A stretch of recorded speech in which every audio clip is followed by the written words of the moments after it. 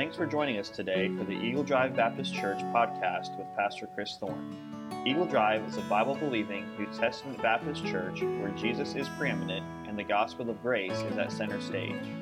We are devoted to connecting with God, growing together, serving others, and sharing our faith. If you would like to know more about our ministry, visit eagledrivebaptist.com. Now, here's today's message. Ecclesiastes chapter 9 is where we'll be. Ecclesiastes chapter 9.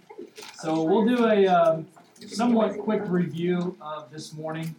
I'm not going to repreach or anything like that, but the first 10 verses, we'll kind of review that a little bit, and then we'll jump into the last half of the chapter tonight. We talked about death a little bit this morning, and really it's kind of that equal opportunity employer that everyone, whether you're rich or poor, you're young or old, death happens to everyone outside of God's return. We all face that. So we're going to ask a couple questions in regard to that to kind of start off things tonight. But let me go ahead and start with a word of prayer, and then we'll get going. So, all right, let's go ahead and pray. Heavenly Father, we love you. We thank you so much for this day that you've given us, Lord. And God, I pray that you be with this class tonight, this lesson, as we continue studying your word. Thank you for the good group that we have tonight. And God, I pray that you help us as we just look at this last half of the chapter and what Solomon is trying to tell us, that life isn't always fair. It doesn't always go according to our plans, but help us to learn the principles that we need to learn from this passage and give us what we need. Lord, we love you so much. In Christ's name I pray. Amen. All right, let me ask this first question. When did you have to face the reality of death for the first time?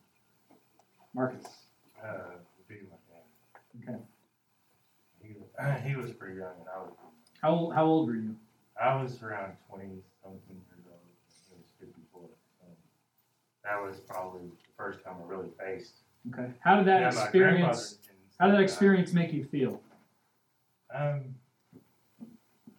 think I felt closer to God, but at the same time I felt a little, maybe a little lost because that was your answer to a lot of things. I'd call him, hey, how do I do this or this or this?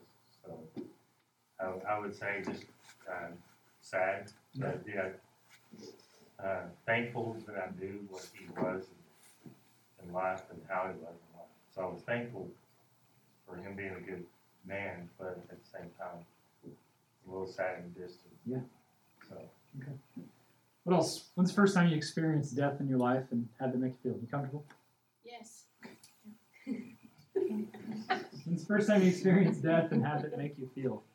Right. I was 18 or 19, and he was like a year older than me, and I did not handle it the way I should have handled it. Okay. What else? Just make sure. Well, that testimony I gave a few weeks back when I was 17, when that father, that friend of mine, got killed, falling out of a tree. It changed my life completely. I don't know what it was. It just shocked me, and it changed my life completely. I kind of went totally different back. Yeah. What else? I'm going to share a story here in a minute. What else? Anybody else? Okay. I would have to agree with Marcus. The first time I ever dealt with death was his dad, which is my grandfather. I think I was 11 when it happened. So, and it was just in denial. Didn't want to face it. I grew up as him as my hero. That's what we all called him. Was our hero. So, for me, it was really hard to accept because we lived with him every day. So. Yeah. Okay.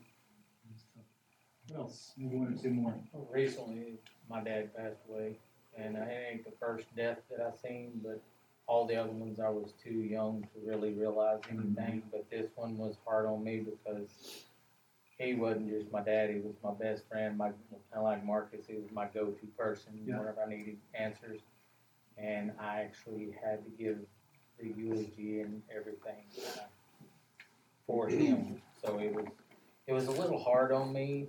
But I didn't feel, I wasn't sad or angry or anything. I was more jealous because he got to go be with our father for me. So. What else? Maybe one more. The first time you experienced death and how it made you feel? Okay. I was 9 and my grandpa died, and I just remember being really confused and not understanding death, because that was the first time like someone close to me had passed, and I just remember looking in the casket and I was like, he's right here, guys. What do we do? He's right here. But then even still growing up, like now I'm just like, death is such a weird concept to me, and it's weird. It's taboo. Get that there's a lot of emotions that go with it. Let me ask this question. What are some ways that, maybe you yourself, but what are some ways that people try to flee from or escape death?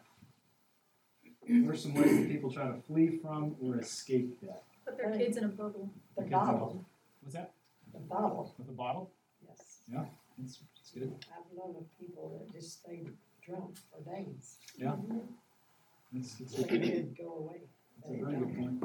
What else? What are some ways people try to flee from or escape death? I've read that some like millionaires have tried blood infusions from younger kids Oh, wow. because they thought that having the blood of a younger person would prolong their life. Wow. I've heard of that. Well, stem cells and all that. Did it work? No. I think we all need this Dean's blood. Nobody can get my blood, not even a doctor. What else? What are some ways people try to flee or escape death? Addiction? Addiction. Okay. What else?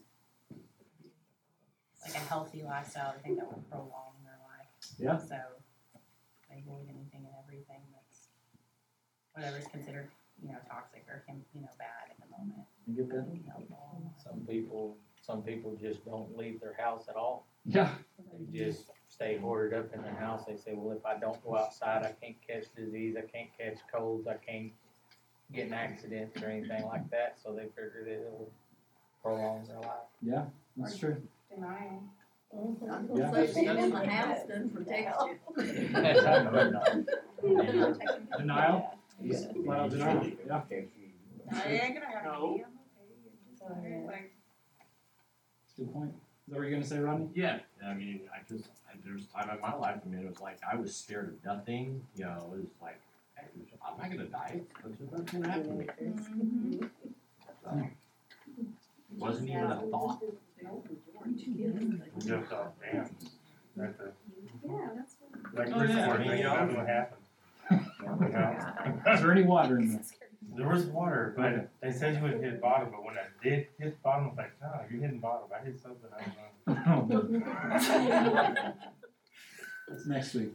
What stupid things did you do? We don't want to go there. We'll start at 4, yeah. Make sure we're all ready. All right, let me ask this last question. We'll get more into it tonight. Have you ever used your circumstances to gauge how God feels about you? Why do you think we're prone to do that? Human. So what I mean is, something bad's going on in your life. Obviously, God's just mad at me. That's what I mean. Yeah. People are under the false concept that they deserve something. And, you don't deserve much. Yeah, exactly. I mean, what karma is. You know what karma is? Yeah. What? Said it better once or twice.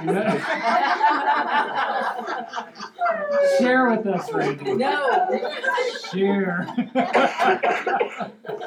Man, I'm intrigued now. I know. Oh, that's funny.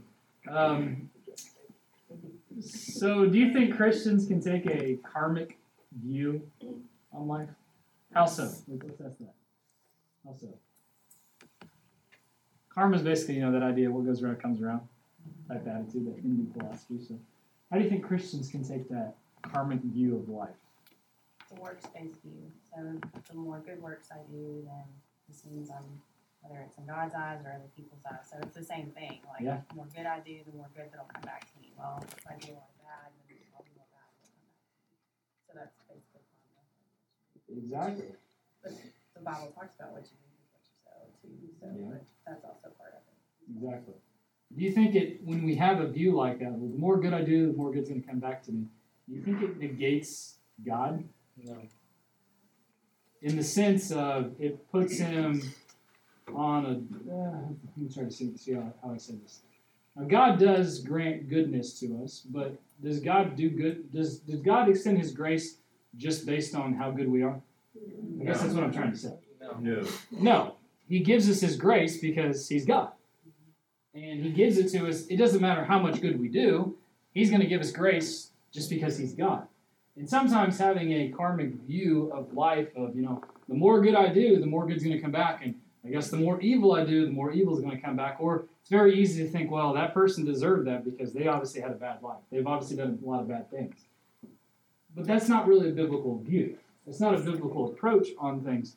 And in Christianity, and I'll try to get to this a little bit later, in Christianity, we can try to, almost what we're doing is we're taking God out of the equation. We're making him some kind of cosmic force that's only going to grant goodness if we're good. But is that biblical? No. God doesn't just grant goodness because we're good. The Bible says there is none righteous, no, not one. So no amount of good works can equate to God just putting more goodness on us.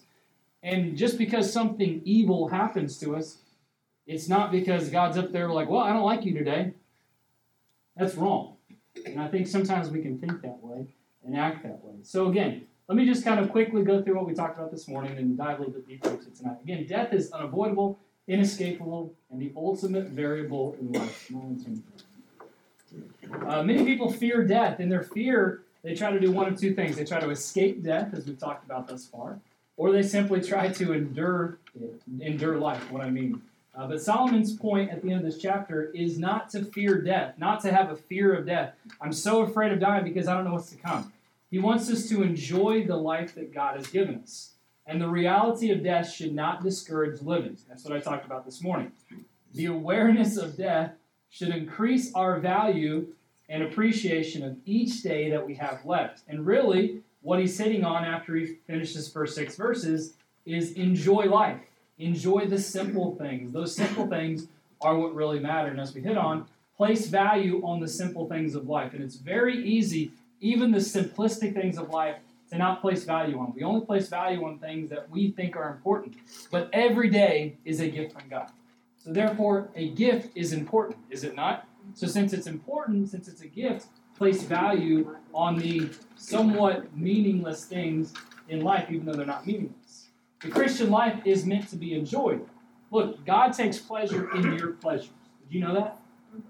When we are living a life that is enjoyable in a sense, God takes pleasure in that. Now, we need to understand, well, since God takes pleasure in my pleasures, I can live however I want. That's not what I'm saying. That's an unbiblical approach. But God wants us to be happy, to find joy in this life, doesn't he? He does. And I think sometimes we can get a wrong attitude that, man, the Christian life is mundane, it's boring, I can't have any fun, I've got to quit all the stuff that I used to do. There's no fun in the Christian life. But I'm here to tell you, there's a lot of fun in the Christian life if you live it the way that God intended you to live it. And a lot of people don't live it the way God intended them to live it, so they think, well, the Christian life is just no fun, it's boring, can't enjoy anything. No, that's completely opposite. God wants us to enjoy the life he's given us because it's the only life we have. He doesn't want us to look back and, man, regret everything. But it's easy to do that, isn't it? It's very easy to look back and regret a lot of things. I mean, I share testimonies of that. And I look back when I graduated high school many years ago, and my senior year, I was just looking back like, what did I do? Where has the time gone? I wish I would have done more. I wish I would have given more time and energy and not wasted away certain days. And I'm sure the older we get, it's very easy to look back and, what was I thinking?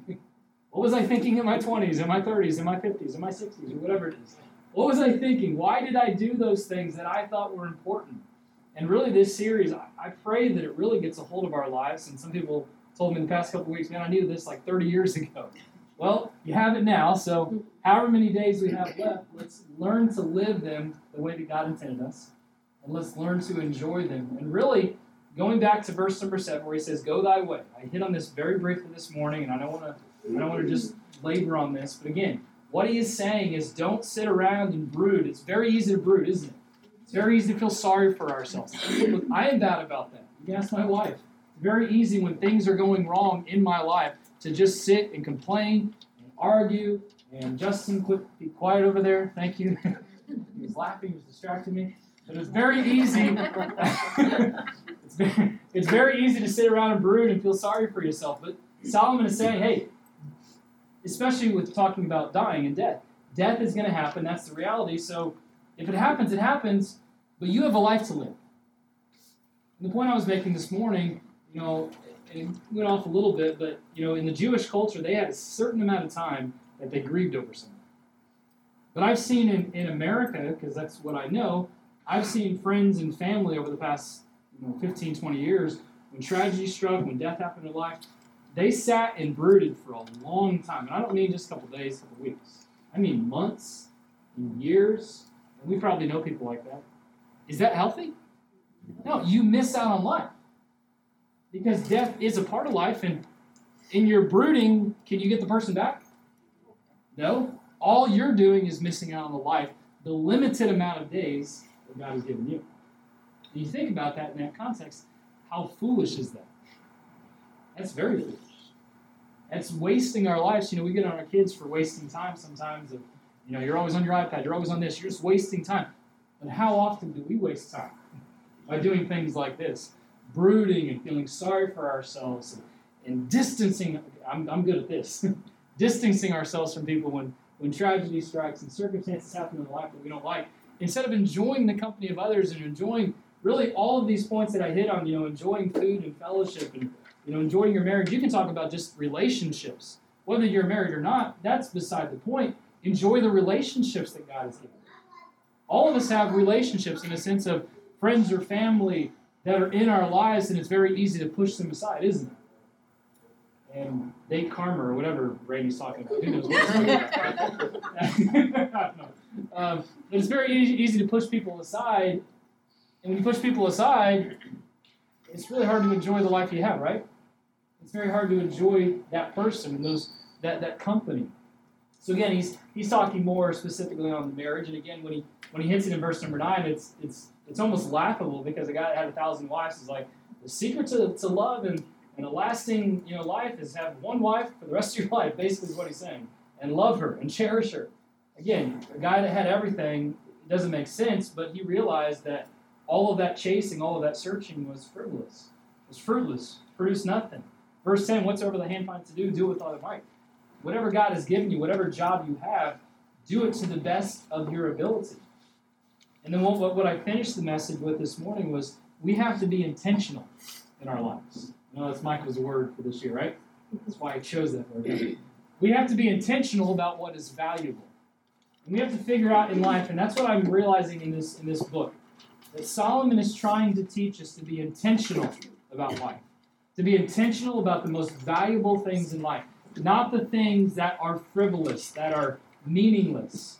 But be intentional about our families, about the relationships that we have, about the work that God has given us. If you're not intentional about something, are you going to give your best?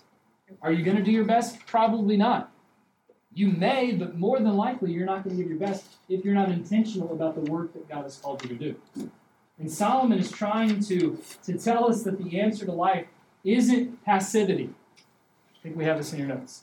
The answer to life is not passivity and disengagement. But isn't it easy to disengage from life when life throws you a curveball, right?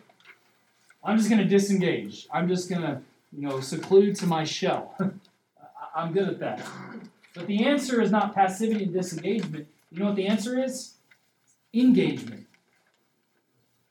With a better Lord, a deeper passion, His greater call for your life. Look, time is fleeting. Tomorrow is no guarantee. So what God is calling us to do, what Solomon is calling us to do, is zero in on your God-given work. He's telling us to do it, to love it, to learn to thrive in it. It's a foreign concept, I know, right? Thrive. Thrive in the life that you have, because it's the only life you have. And I know it sounds so simple and like, oh, it's something like I learned, first grade. But the Bible is pretty simple. We just make it more complex than it needs to be. So listen to this. Solomon, I want you to listen to this. This is key from going forward. Solomon was a very self-driven man. Do we have any self-driven individuals in here tonight?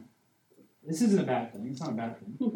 We have one honest person. All right, Stephanie. I drove myself here. Good job. Waiting on something like that. Thank you, David. You never disappoint. Never disappoint. Having a self-drive is not a bad thing. Is it, Stephanie? But can it be a bad thing? How can it be a bad thing? Because it consumes you. It consumes you. Tell me a story, quickly. About my entire life. About Carmen. You kind of get caught up in, well, for me anyways, I can get caught up in the, what do I have to do better this time? And, okay, I hit that goal, what's the next one? And what's it take to beat that one? I actually had a conversation with the guy at work the other day, because he's like, well, I did this well this year, and next year I have to do this. And I'm like, okay, and what are you really going to accomplish when you get that? Like, did it really make you happy? Yeah. And he's like, no. He's like, if anything, it's a burden. And I'm like, it is a burden. But it's like, I can say it and it makes sense, but it's still hard. Correct. So, yeah. There's that. No, I get that. That's a perfect example. And it's very easy to have that drive to do more, but for what reason? For what purpose? What are you gaining? You know, Solomon was really an ultimate self-driven individual. And again, having that self-drive, that discipline is a good thing, but there's a transition in his life. He's no longer trying to be driven by himself. He's now becoming something more important. He's now becoming God-driven. And that's what's most important in our lives. Self-drive is good, but God-driven is better. And what I mean is that God is steering your ship, steering your car, steering your life, leading you the direction He wants you to go. And that's what Solomon is finally starting to realize, that having a drive is important, because sometimes some people don't have a drive. They have no drive whatsoever. They're not driven to do anything. Mary is a perfect example. Thank you for raising your hand. Justin just left, so he can vouch for me. That's true. So how is that a bad thing? How can it's it be not a bad thing. To not have a drive? It's not. Okay, Justin. So, how don't stress about it. It's less stressful. It really is. Life is. Just to go with it. And when you're focusing on so many things, you might miss out on something that was small. Like if I was busy on this day, if I worked all day on snow day, I would have missed out on all the sledding. Correct. I'm not self-driven. So coffee and food is all I need. Just stand here. So we were talking about being self-driven, and Stephanie said she's self-driven, and Mary said she's not self-driven. So Stephanie, give an example of how it's a good thing and a bad thing. How is not being self-driven, how could that be a bad thing?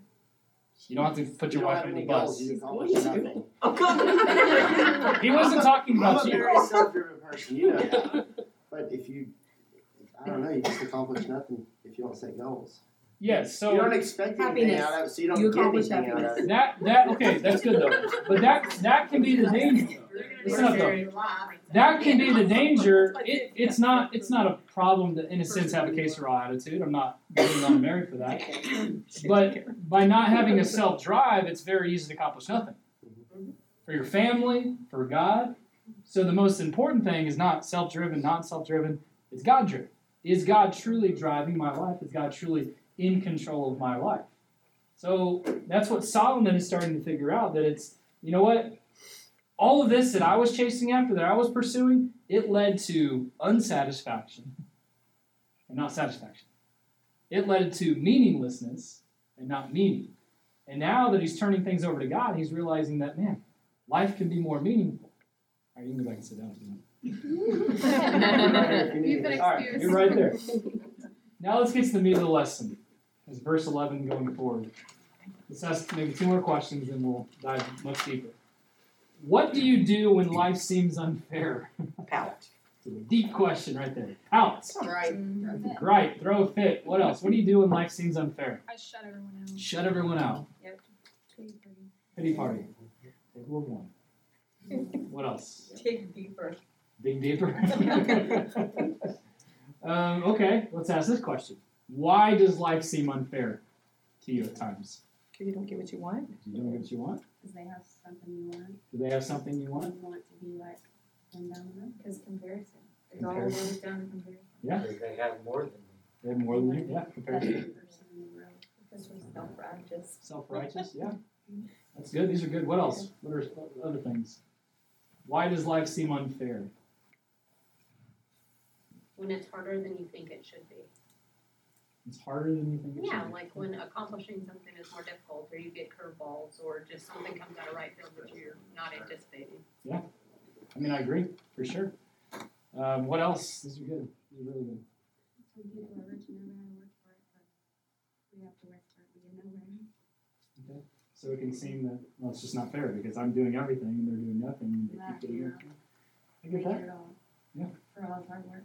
Yeah, exactly. What else? That's good. Anything else?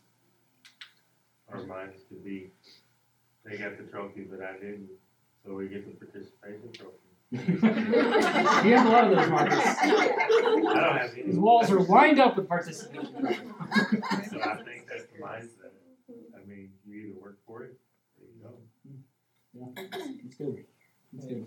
This question kind of falls back on what you said the other day. You know, you got Christians and everything, and they're like, well, we go to church, we talk to God, we have God in our life and everything like that, and you got the neighbor 2 houses down that don't believe in God and don't believe in this and don't believe in that, but he's driving a Maserati and a Harley Davidson and he's got a nice house and a good job and he's got these nice clothes and watches and everything like that.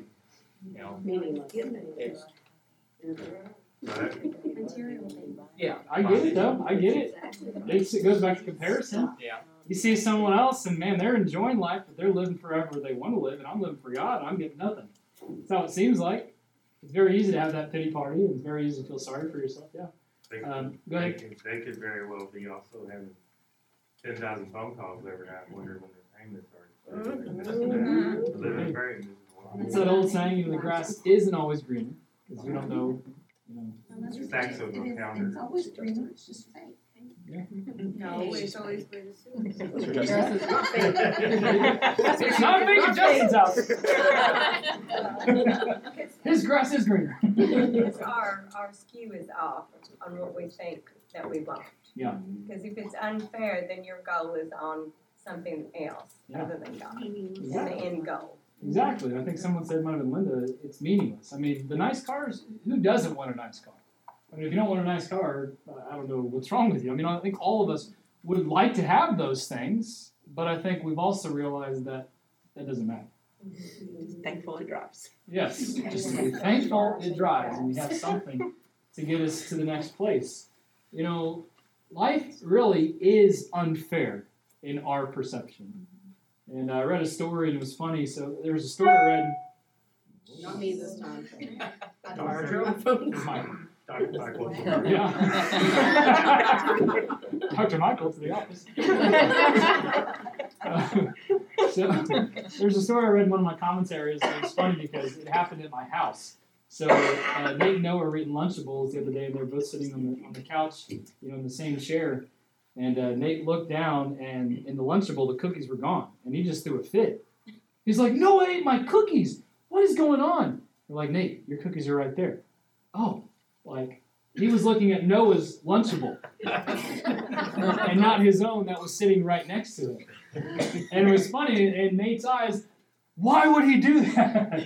Why would he eat my cookies? How dare you? And he was complaining. He was arguing. He was starting to go off on Noah. And it was basically the same exact story that I read of someone that was on a plane and someone ate a snack and they thought it was theirs and they were complaining and found out that it was actually on their tray the whole time, but they thought someone else. It was kind of funny. But life is a lot like that story. We don't often eat someone else's cookies, but the real source of our dissatisfaction comes from our own misconceptions about what is fair and what isn't fair. Get this. Our frustrations are most often the result of our own failure to come to terms with our attitudes.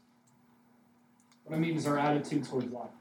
Our frustrations are most often the result of our own failure to come to terms with our attitude towards life. Verse number 11, let me read this.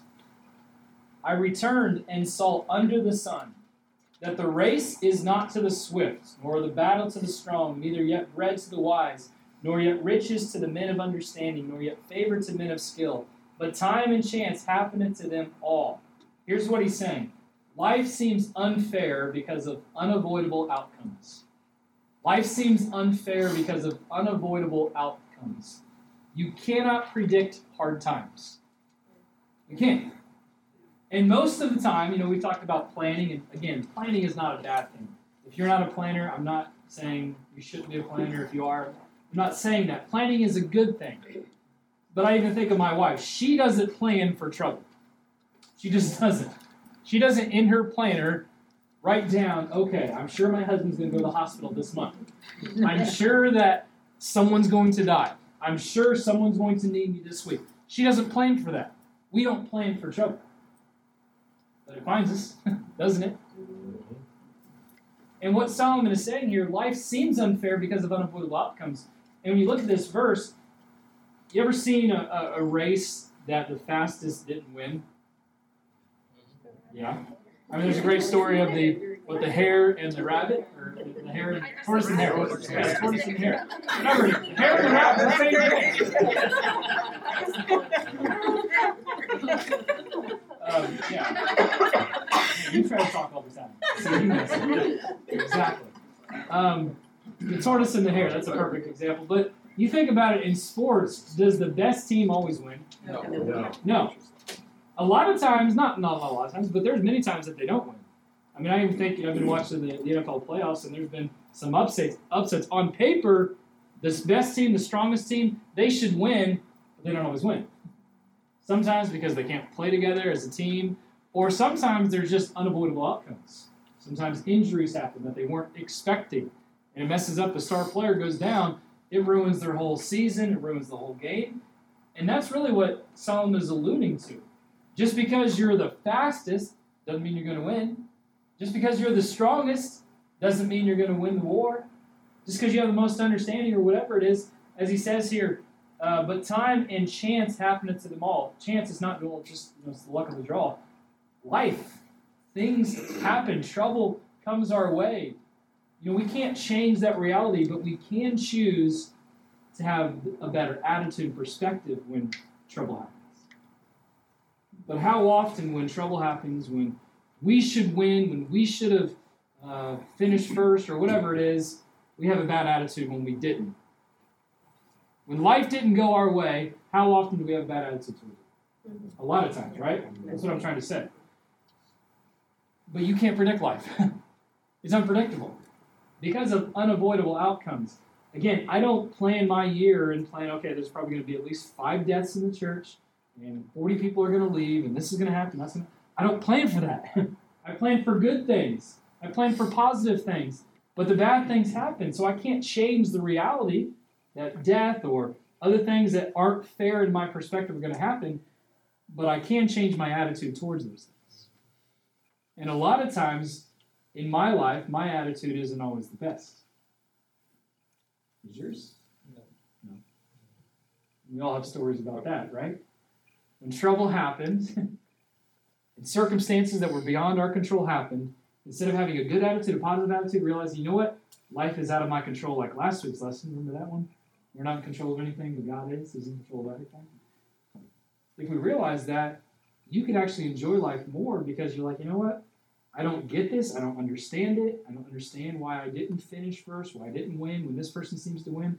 But you know what? There is something better waiting for me. We have to have that attitude, right?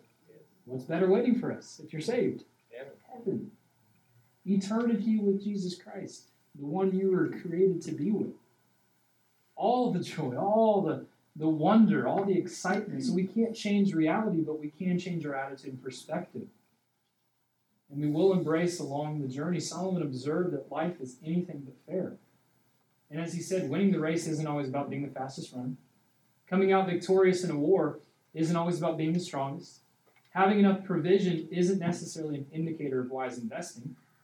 Even though as we were talking about, well, this person down the road has this car and that car and that car and this thing and that. It doesn't mean they invested wisely. They might be in cuckoos of debt, right? Well, they got all that stuff, so look at that. And then we get jealous because we don't, and then we go into debt. I don't even know what you're saying, but anyway. Monetary wealth is not a good litmus test of spiritual understanding. Having the favor of people doesn't always point to strong people skills. The fastest, most talented, most strongest, most gifted don't always win. Sometimes they do. But many times they fail because of factors completely out of their control. Because life. And Solomon already affirmed that God has a time for everything, a purpose to be filled in all of that. And he's creating something beautiful in our lives if we allow him to. He is trying to mold us and shape us into who he wants us to be. You know, ability is good, but sometimes ability has nothing to do with anything, with what happens in it. What's most important is not necessarily your ability, your talents, your gifts. Are we using them for God and realizing, you know what? Whether good happens or bad happens, I'm going to trust God. That's really what it boils down to. I don't try to do good in this life so that good will come back to me. Now, there are biblical principles that do unto others as you would have them do unto you. The more you give, in a sense, God will bless you for that. There are biblical principles for that, and we'll get to that. But when I try to do things like that, I don't try to do it in order to return a favor. And you shouldn't either. If you're doing things only to get a favor in return, you got the wrong mindset. You got the wrong mentality. You're not going to find joy in that. But if you do things out of love for your Savior, out of obedience, that's where you'll find joy, whether or not you ever get anything in return. And that's hard in our human minds. I'm going to love someone, have compassion on them, give, and maybe never get anything back. I don't know if I can do that. But that's exactly what we need to do. Because our reward in heaven is far greater than anything we'll ever receive here. Who cares if you have the nicest car on this earth? Probably break down. It doesn't matter. We place value in things that really have no value. Verse number 12. Life seems unfair, not just because of unavoidable outcomes, but also unpredictable challenges. Unpredictable challenges. Verse number 12. For man also knoweth not his time, as the fishes that are taken in an evil net, and as the birds that are caught up in a snare. So are the sons of men snared in an evil time when it falleth suddenly upon them. No one knows when trouble is coming and going to wreck our plans. Advantages can become obstacles. Opportunities can often lead to disappointments. Possibilities can become limitations. And here's what Solomon is getting across here in this verse. Our abilities do not guarantee success. Sometimes they can be liabilities. You have an ability, that's great. That's a gift from God. But it doesn't mean you're going to have success. When they least expect it, fish are often caught into a net. I'm not sure they're swimming one day, and I'm going to get into a net today. When they least expect it, it happens. When a bird least expects it, they get caught into a snare, some kind of trap. Same thing is true in our life. When we least expect it, sometimes things happen that are beyond our control. And that's why we should take to heart the admonition against boasting. Wow, I'm so great in all my abilities. The Bible says in James chapter 4, boast not thyself of tomorrow, right? For thou knowest not what a day may bring forth. You don't know what's going to happen in your life. And we have to understand that our abilities are a gift from God. But they don't provide automatic access to satisfaction and assurance of success. Listen, we can't build security or find satisfaction in life based on our own abilities alone. If you have abilities, that's great. But don't expect to have success just based on your abilities, based on how good you are at something. Because something can happen and everything can be taken away in a moment. We all know that to be true. We've all received that phone call where we weren't expecting it and someone died or someone went in the hospital and their life was forever changed. Maybe it was us. Some debilitating illness or disease that we weren't expecting. Here's a key truth. The visible indicators of your success will either disappoint your heart or inflate your pride. The visible indicators of your success will either disappoint your heart when things don't go your way or inflate your pride. But man, I am great. Look at me. Look at what Chris Thorne has accomplished. Everything I've accomplished is because of God. And even my disappointments, in God's eyes, they might not be disappointments. See what I'm saying? You see, how I view things isn't always how God views things. I might see something, that's a failure. I have failed at this life when God says, you haven't failed anything. Because you don't even know what's going to happen down the road. Or what I think is success, God's like, that's meaningless. That's nothing.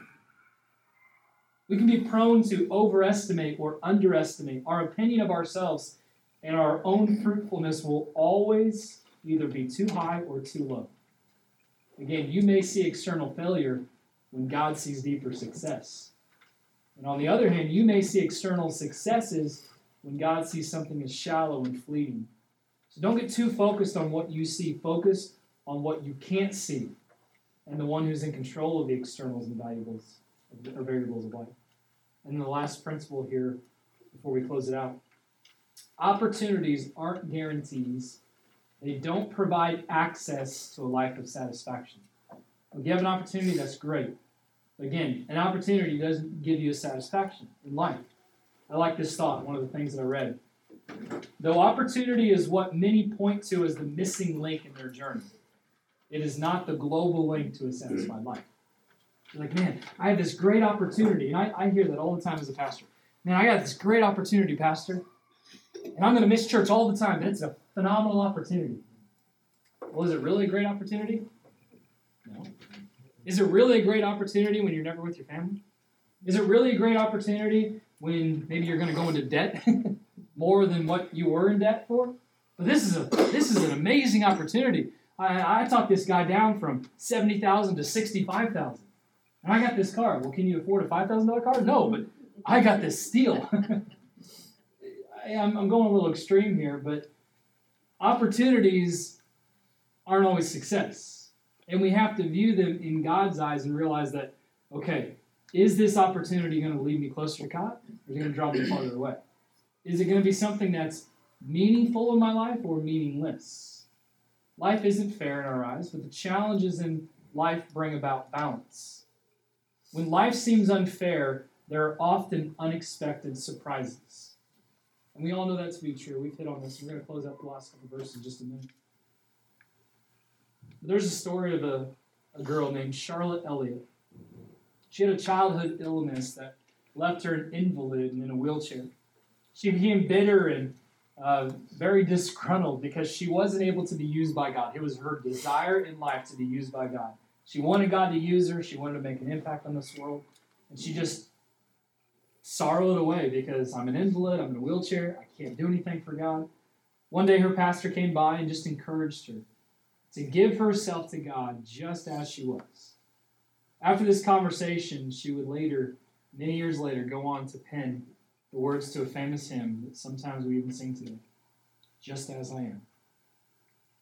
And that song was used in almost every Billy Graham crusade for years and years and years. But this girl who was an invalid said, I can't do anything for God because of my disability. And God said, why don't you just give it to me? Why don't you give your life to me just as you are? And I love that song. And I love the words of the song. Just as I am, without that thy blood was shed for me. And that's it. It's amazing what can happen when you give your limitations to God. How often do we do? We think limitations in our world as weaknesses. And God sees them as strengths sometimes. Life isn't fair, that's a fact. But the lack of fairness cannot keep you from discovering true satisfaction.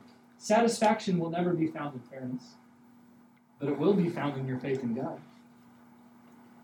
You know, we all have stories of how unfair life really is, but what matters is what are you doing with the life that God has given you? You know, we can share our stories later, and that's fine. We can have fun with it, but it doesn't really matter what story you have. And here's what happens. Again, I go back to comparison. We like to compare our stories because our story is harder than your story, right? Our problem is much more difficult than your problem. My tragedy is much more difficult than your tragedy. You just don't understand. And we all can get like that, whether we want to or not. With anything. Well, we're listening to someone, they're talking about something, and that's okay, but let me share my story. Let me share my heartache. Let me share what I'm going through. Okay, so you're going through something. So is that person. So is the other person. Yours isn't any greater. It's a problem. Life stinks. Life's not fair sometimes. But it goes back to people can sit around and brood about how life doesn't make sense, how unfair it is, but they have to go through all kinds of difficulties just like the next person. Just because you don't like it doesn't mean it's going to go away. And as Solomon said, go back to verse 7, go that way, eat, drink, be merry. enjoy the life that God has given you. But as we close out this section, here's what Solomon is getting at, verse 13 through 18. Listen to me. Let's read these verses together. This wisdom have I seen also under the sun, and it seemed great unto me. There was a little city, and a few men within it. And there came a great king against it, and besieged it, set to war against it, and built great bulwarks against it. Now there was found in it a poor wise man, and he by his wisdom delivered the city. Yet no man remembered that same poor man. Then said I, wisdom is better than strength. So here we have a king with all of his might, with all of his men, going in to destroy this city. And all of a sudden, this poor man, this insignificant individual, was able to defeat this guy. He wasn't remembered. The poor man's wisdom is despised, verse 16, and the words are not heard. The words of the wise men are heard in quiet more than the cry of him that ruleth among fools. Wisdom is better than weapons of war, but one sinner destroyeth much good. So here's what we learn as we close out this section that Solomon is getting at. When life doesn't seem fair, understand that there are unavoidable things that happen, outcomes and circumstances. But here's what he's getting at. Here's the crux of it all. And really, I love it because it goes perfectly with our theme for this year. Here's what he's telling us to do. Aim for substantial impact. Aim for substantial impacts.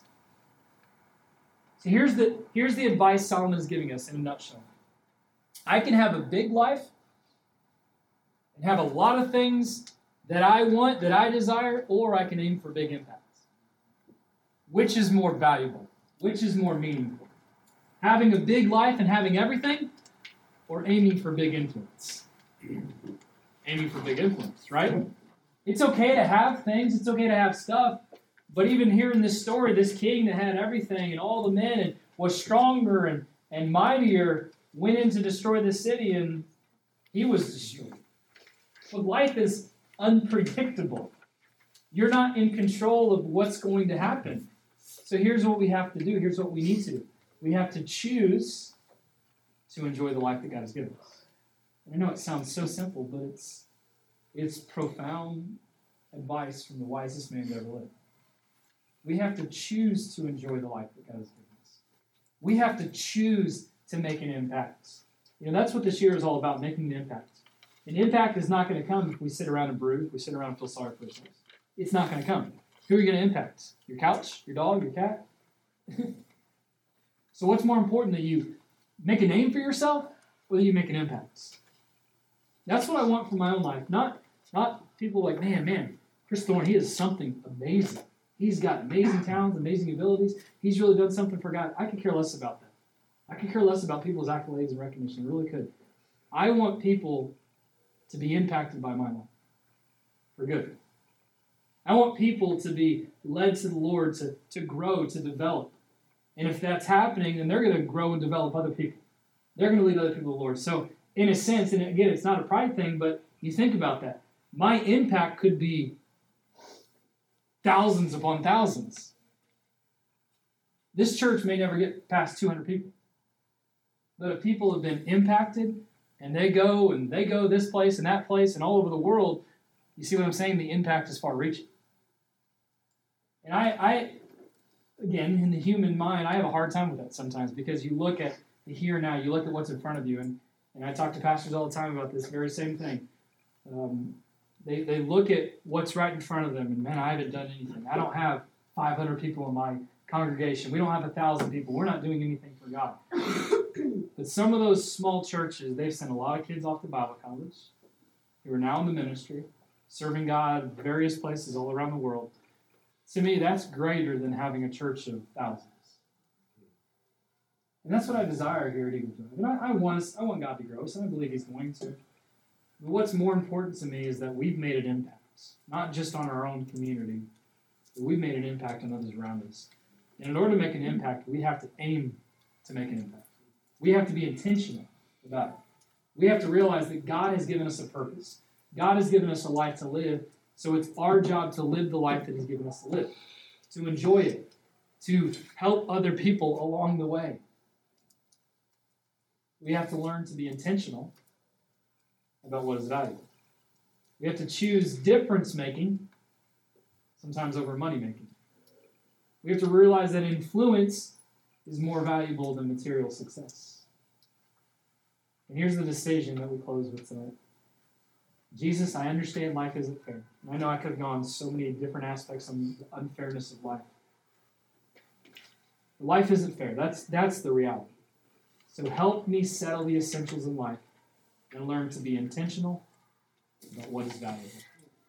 That's what I want you to take from this lesson. That's what I want you to take from today. Be intentional about what is valuable in life. Aim to make an impact. Realize that death is going to happen. Life is unfair. You can't get beyond it. Under the sun, life will never be fair because of the curse of sin. But what's more important?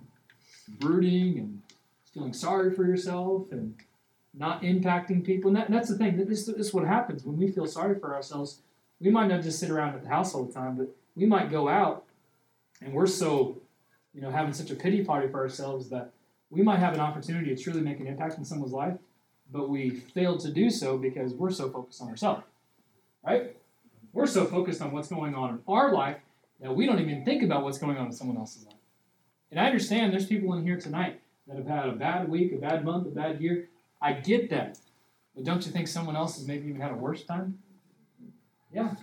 And that's what God is trying to help me look at people, look past my own problems, and look at someone else. And usually, you know what happens when you help someone else? Feel better. You do feel better. That's what God has given you the life to do. That's where you find joy. That's where you find satisfaction. That's where you find significance. It goes in Acts chapter 17:6, the theme verse, talking about Jason and the others, the disciples, these that turned the world upside down. How did they turn the world upside down? They didn't focus on themselves. They were under persecution and attack all the time. And they realized, you know what? It's not about me. It's about everyone else I'm going to reach out to. And I'm going to be intentional about this. And I know I'm facing all kinds of intense persecution and suffering and circumstances beyond my control. I even think of Paul, the Apostle Paul. I love the Apostle Paul. And yet, he found joy.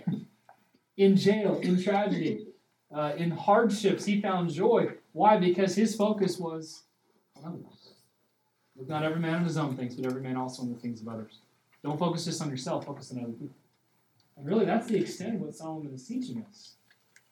Be intentional about this life. Aim for impact. Okay, you can be the greatest and best, and you can truly make a name for yourself, and man, good for you. But what about the one that's never going to be remembered, but has impacted countless people? And again, I can't think of it offhand, but there was that old shoe salesman that led, that led Billy Sunday to the Lord. I can't remember the guy's name, but he was in a sense a nobody. Billy Sunday, and I think Billy Graham was part of that chain. What I mean is thousands upon thousands upon thousands of people were impacted by that one person doing what they were supposed to do, reaching out, witnessing to someone. That person got saved, and because of that, thousands upon thousands got saved. Millions of lives have been changed, all because that one individual said, you know what? I see something in this little kid, and I'm going to talk to him about the gospel. I'm going to preach the gospel to him. I'm going to share the gospel with him. I'm going to invite him to church. You may never be the one that leads millions. But you can be the one that leads one, that leads thousands. And that's what I'm trying to realize in my own life. Maybe I'm that one that doesn't lead the millions, but maybe I'm the one that gets across to that one that will lead thousands upon thousands. So what I want to leave you with is this. Aim for substantial impact. Realize that God has given you a life. Live it for Him. Enjoy the life that you have. It's easy to feel sorry for yourself. What good does that do you? Creates ulcers. That's good. Make your hospital will go up. Make your cookie dough bill go up. Or whatever else you like. Aim for substantial impact. Let's pray.